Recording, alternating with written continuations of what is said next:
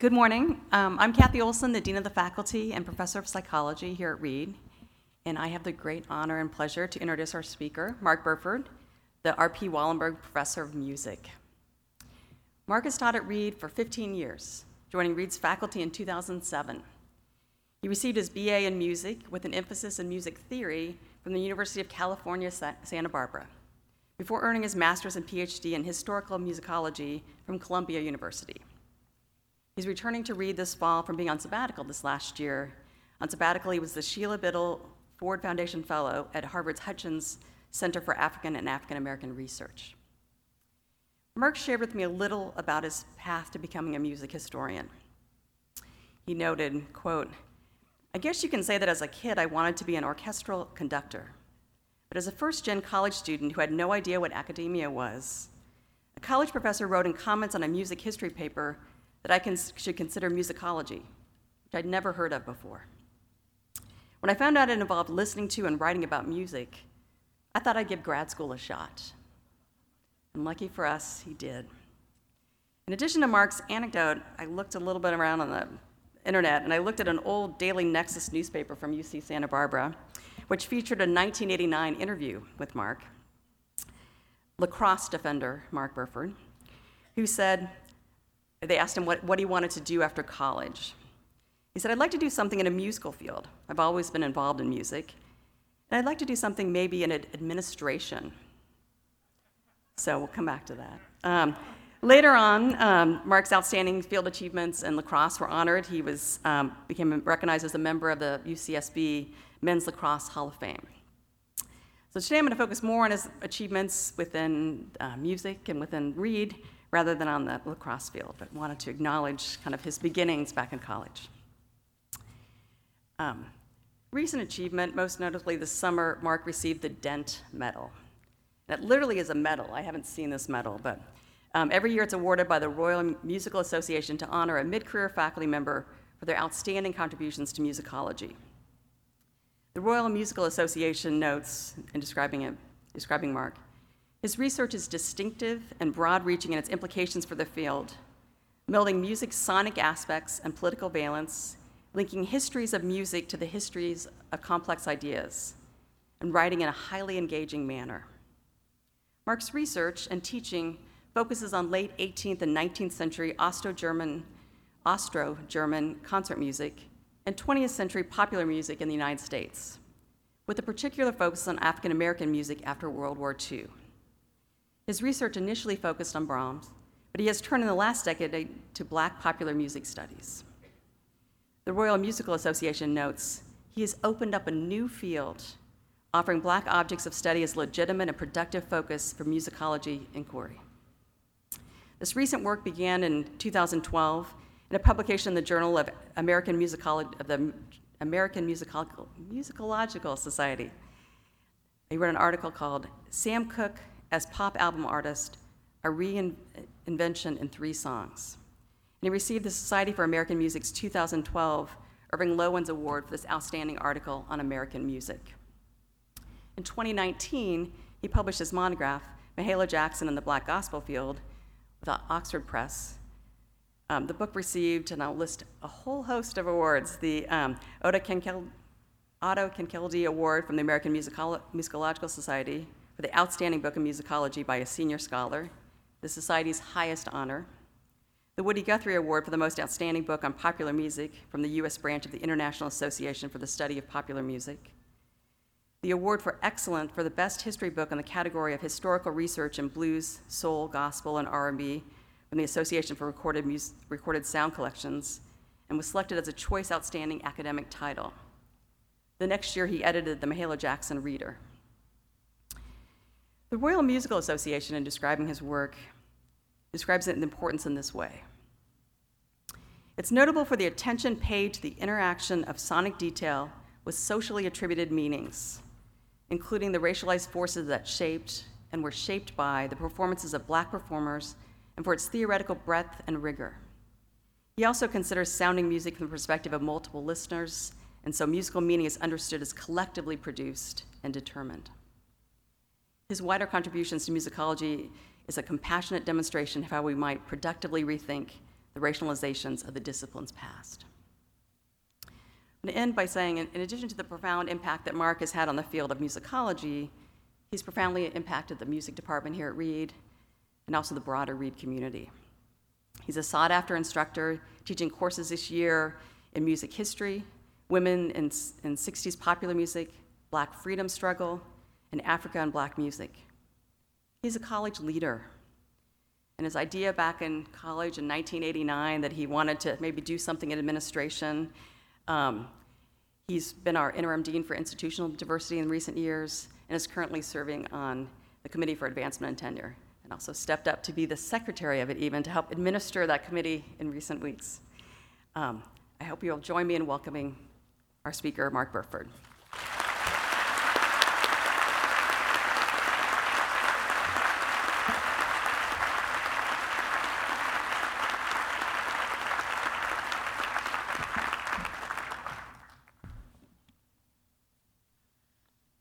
Well, thank you very much for that very generous introduction, Kathy, and resourceful, I must say. First introduction that involves my lacrosse past, which is a breakthrough, I suppose. It really is a privilege and a pleasure to be able to speak to the class of 2026 today in the company of their family and friends and my faculty and staff colleagues. I think above all because at a time when we continue to swim upstream in the face of a pandemic that seems to linger without end, it does feel good to set aside a day to mark a conspicuous and important beginning, especially in person. So as Dean Olson mentioned, I'm a music historian, and being part of a music department puts me in the rare circumstance of sharing the classroom with students, virtually all of whom are already experts in some form or another in the subject I teach, whether their area of connoisseurship is hip-hop or K-pop, noise music or chamber music, indie rock or Armenian folk, which means I learn from my students constantly. And as a musicologist, which is just a sciencey sounding name for music historian, I also feel fortunate that Reed has allowed me the freedom and the support to pursue the breadth of my interests as a teacher-scholar, which has enabled me to offer a diverse array of courses and dig into a range of research topics. I arrived at Reed in 2007, having written a dissertation on the early career of German composer Johannes Brahms and 19th century historicism. And in recent years, my main focus has been African American gospel music, particularly the life and career of the woman some call the queen of the gospel singers, Mahalia Jackson. My current project, which I broke ground on during my sabbatical last year, orbits a figure that nearly all first-year students will be learning much more about and discussing in Humanities 110, the African-American intellectual and activist W.E.B. Du Bois. And for the benefit of those who don't know about or are only vaguely familiar with him, here's a very quick speed date with Du Bois in preparation for your more committed relationship in the spring, though you will, of course, see other people. William Edward Burghardt Du Bois was born in 1868 in Western Massachusetts and died in Accra, Ghana in 1963, and that lifespan alone is worth pausing to register. The U.S. historian in me would point out that Du Bois was born just 5 years after the abolition of slavery in the United States and died the night before Martin Luther King Jr.'s I Have a Dream speech at the March on Washington. The music historian in me would observe that Du Bois was born the year that Richard Wagner's opera Die Meistersinger and Brahms's German Requiem premiered, and died the year that Marvin Gaye's Pride and Joy and the Beach Boys' Surfin' USA were released. If only he'd been a record collector. But I guess he was busy. Du Bois's near century of life was truly amazing. It included a bachelor's degree from the HBCU Fisk University, graduate work in Berlin in the 1890s, a PhD from Harvard in 1895, the first by an African American, an influential organizing role in the Pan-Africanist movement, authorship of numerous books, including The Philadelphia Negro, Black Reconstruction in America, The Souls of Black Folk, and The Dark Princess, works of sociology, history, political philosophy, and fiction, respectively, and in 1909 co-founding the civil rights organization, the National Association for the Advancement of Colored People, perhaps better known as the NAACP. This is where my own research comes in. Du Bois left his faculty position at Atlanta University to become founding editor of the new NAACP magazine called The Crisis, a record of the darker races, which he oversaw from 1910 until 1934. My current project is the coverage of music in The Crisis during the Du Bois's 23-year editorship, which has turned out to be both voluminous and fascinating. But it's only indicative of how music, as sound and as embodied activity, was a continuous preoccupation for Du Bois as a thinker and writer, as you'll learn about in Hume 110 when you read his chapter from the Souls of Black Folk on African American Spirituals, which he called Sorrow Songs. Fairly or unfairly, Du Bois is often cast as a cultural elitist, and you would be more likely to spot him in the concert hall than at a juke joint.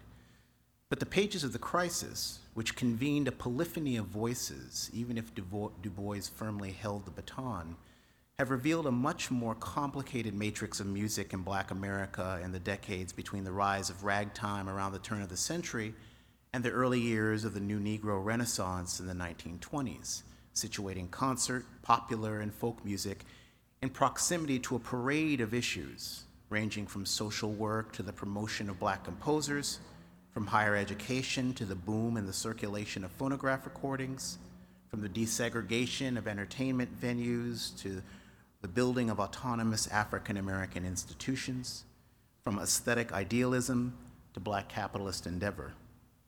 These revelations have pushed me to rethink some of my previous assumptions about the historiography and even the substance of early 20th century African American music. Du Bois himself was unmusical, but he returned repeatedly and in various ways to the topic of music and musicians and their implications for the lives, welfare, and futures of Black people in the United States. How we might characterize and appraise the stakes of the making, hearing, and materiality of music suggested by Du Bois's intellectual output and political activism, and more basically, what goals he and his contemporaries believed music and Black music making might help to achieve, are questions that I hope to lead to some conclusions in my research and in my teaching through conversation with my students. One of the factors that convinced Du Bois to leave academia and become a public intellectual was the notoriously barbaric lynching in 1899 of a Black laborer in Georgia named Sam Hose, just 40 miles from where Professor Du Bois was living and teaching at the time.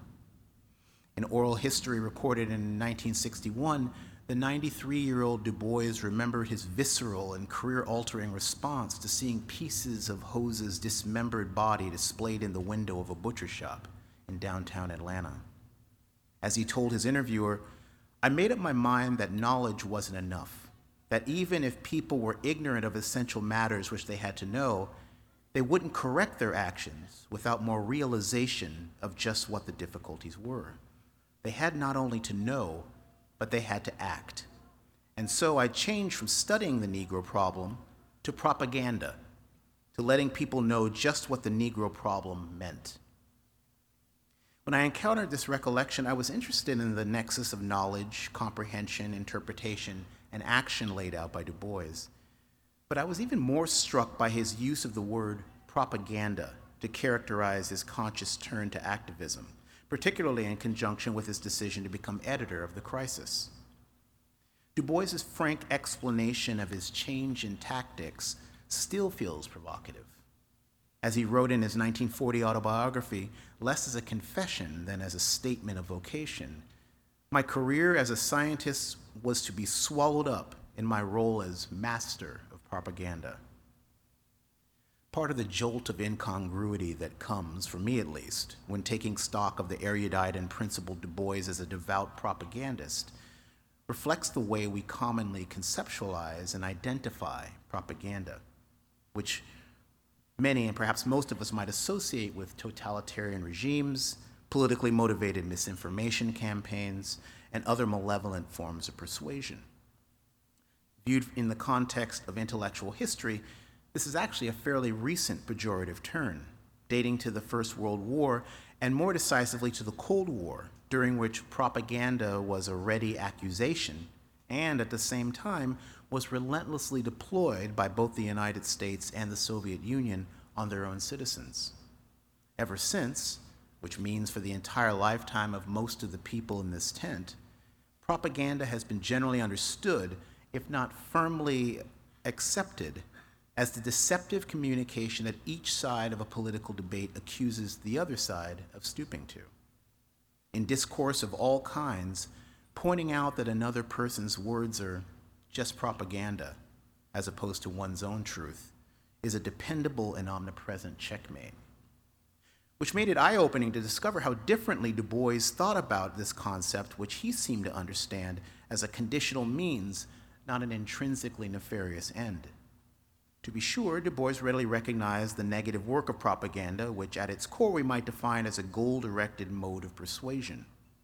In the final chapter of his 1935 book, Black Reconstruction, titled The Propaganda of History, Du Bois surveyed how previous historical writing on the period following the Civil War, through racist and bad faith narratives about the activist federal government and black people themselves, circulated ideas that precipitated lasting adverse outcomes for African Americans. A few years later, in a way that feels painfully resonant with the historical moment we're living in now, Du Bois expressed regret that, quote, "We've raised propaganda to a capital P and elaborated an art, almost a science, of how one may make the world believe what is not true, provided the untruth is widely wished-for thing," end quote. But it's also noteworthy how often Du Bois endorsed the possibility of propaganda working in other directions. In a 1924 issue of The Crisis, for instance, a photo caption identified anti-lynching picket signs as NAACP propaganda. In a review that same year, Du Bois praised an exhibit in Philadelphia documenting the rise and development of Negro music as a quiet and effective piece of propaganda. And notably, in the most famous passage from one of his most famous essays, Criteria of Negro Art, which you'll also read in Hume 110, Du Bois proclaimed rather defiantly, "All art is propaganda, and ever must be, despite the wailing of the purists. I stand in utter shamelessness and say that whatever art I have for writing has been used always for propaganda for gaining the right of black people to love and enjoy. I do not care a damn for any art that is not used for propaganda. But I do care when propaganda is confined to one side while the other is stripped and silent." You could devote an entire semester-long music history course to unpacking the implications of these 4 sentences alone, which suggest music's propagandistic potential. Taken at face value, Du Bois's demand for artist propaganda, for art that purposefully seeks to persuade others, may remind us of music of all sorts, particularly with what we sometimes refer to as protest music. 19th century women's suffrage songs, the anti-lynching song Strange Fruit, popularized by Billie Holiday, Woody Guthrie's populist ode This Land Is Your Land, the caustic camp of Nina Simone's Mississippi Goddamn, Plastic Ono Band's pacifist mantra Give Peace a Chance, Carl Bean's disco-era pride anthem I Was Born This Way, and Janelle Monáe and Wonderland's incantational Black Lives Matter track Hell You Talking About only scratch the surface. Leo Greenwood's 80s country hit God Bless the USA and Childish Gambino's music video This Is America propagandize for very different things. James Brown's Say It Loud, I'm Black and I'm Proud is message music that conveniently comes with an instruction manual. And obviously, music as a vehicle of persuasion is not just a phenomenon of 20th century popular music. The Lutheran cantata, including some by Johann Sebastian Bach, often threw shade at the popes and the Ottoman Turks to consolidate German Protestant identity. And for that matter, the very practice of setting religious words to music, in say a Roman Catholic Mass or a gospel song, is predicated on what St. Augustine at the end of the 4th century described as a belief that we're more fervently raised unto a flame of devotion when holy words are sung than when not. But in some ways, this is low-hanging fruit, however strange. setting aside any specific content and without any intention whatsoever to defend or recuperate the concept, I want to take a moment to think about what Du Bois's characterization of his own work as propaganda might invite us to consider at a more fundamental level. There's actually a lively academic field called propaganda studies that hopes to call our attention to a potentially more dialogic and civic-minded dynamic of persuasive communication. Just last year, the Anglo-Ghanaian philosopher Kwame Anthony Appiah closed the New York Times op-ed by writing, "Democracy falters not when we disagree about things, but when we lose interest in trying to make sense of the other person's point of view and in trying to persuade that person of the merits of our own." In this context, we might envision persuasion as a much more inclusive circuit of intellectual call and response that involve acquiring requisite knowledge and depth of understanding, critically reflecting on what you're learning, formulating supported claims, considering your audience, and articulating what you think, for now at least, elegantly, cogently, and persuasively to others for their consideration. Ideally, the process is iterative, tending toward open-endedness and not foreclosure. To maximize persuasiveness, you may have to prepare yourself for counter-arguments, or complicating additional facts, or even deaf ears. Go back to the drawing board to reconsider and try again, a process my creative colleagues in the Division of the Arts call revision.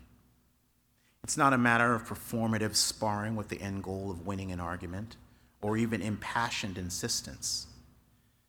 Building a capacity to persuade others while maintaining the possibility of having our own mind changed with its outward-facing orientation, its premise that others have different views and disciplinary perspectives, and its propagation of solid cases for and against alternatives strikes me as being very close to the heart of liberal arts education. There are, of course, less noble modes of persuasion: deception, bribery, abuse of power, blackmail, violence. In his Socratic dialogue Gorgias, which scrutinizes the aims and ethics of the persuasive communication known as rhetoric, Plato distinguishes between persuasion that cements conviction, regardless of whether it's true or false, and persuasion that leads to greater understanding. So, just to be clear, successfully steering others toward unshakable convictions about, say, stolen elections, for instance, or even stubborn agnosticism is not the kind of persuasion I'm talking about. I'm thinking more along the lines of another 20th century African-American activist and thinker, Martin Luther King Jr., who followed in Du Bois's footsteps in advocating for propaganda. In a 1954 sermon, King said, quote, "There is a noble sense in which propaganda can be used. Propaganda is simply an attempt to disseminate principles or ideas by organized effort," end quote. You've perhaps encountered King as having also said the arc of the moral universe is long, but it bends toward justice. But with all due respect to Dr. King, I have to confess that I've become a bit more skeptical of this aphorism, as reassuring and sustaining as the thought may be. I think I'm more inclined to believe that such an arc, if there is one, bends or becomes crooked because of the ideas we choose to propagate and become persuaded by. So, without getting distracted by propaganda's connotative baggage, we might think of Du Bois's self-identification as a master of propaganda as his expression of the urgency of becoming an informed, ethical, and persuasive communicator. Persuasion won't and shouldn't be the only kind of communicating that you undertake in the next 4 years. Formulating good questions is frankly a much more precious skill. And it's understandable to think of the world of propaganda as represented by commercial advertising, Washington lobbyists, PR firms, and yellow journalism. But as you embark upon your college careers and lives as adults, you might also remain open to imagining a different ecosystem of persuasive communication, one in which, rather than being confined to one side that Du Bois described as stripped and silent, you make conscious choices about how and whether to propagate your ideas and about what kinds of things you want to make a case for. In my reading, Du Bois, reeling from a gruesome act of anti-black violence, came to believe that propaganda, neither good, inherently good, nor evil, but necessary, is founded upon the simple idea that change and preservation are both possible, and that our own persuasive communication of ideas and alternatives can be a part of making either happen. Thought of as persuasion, propaganda, which we habitually presume to harbor cynicism, can potentially be an affirmation of hope, a commitment to acts of intellectual generosity and necessary risk that arise from believing in others as much as you believe in your own ideas. To riff on Toni Morrison, who encouraged young writers to write the book they wish they could read, I encourage you to be the ears that you want to be heard with. As he explained in Criteria of Negro Art, Du Bois was drawn to music and the arts in part because he believed that beauty was a manifestation of truth. But that's just one way of conceptualizing truth. What does it mean for something to be true? Is truth something we learn or something we intuit? Is it deduced logically or is it something we continually negotiate with others? Does it persistently reflect human experience or does it hover on its margins, waiting to be claimed from lost and found? Class of 2026, you're beginning your college education at a time when these questions are as pressing as they have been at any moment in my lifetime, which, to tell the truth, is slightly unnerving for me and probably for many of your professors. But the moment may also present a motivating opportunity for you as lifelong thinkers, citizens of the world, and, hopefully, persuasive communicators of the things you will come to understand and hold as true. In propagating your ideas during your college journey, I hope that you'll be led by the clarity of your thinking, the courage of your convictions, the quality and charisma of your speaking and writing, and the compassion with which you engage others.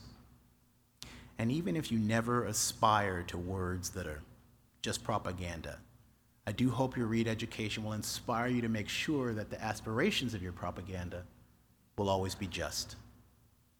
Thanks for listening and welcome to Reed.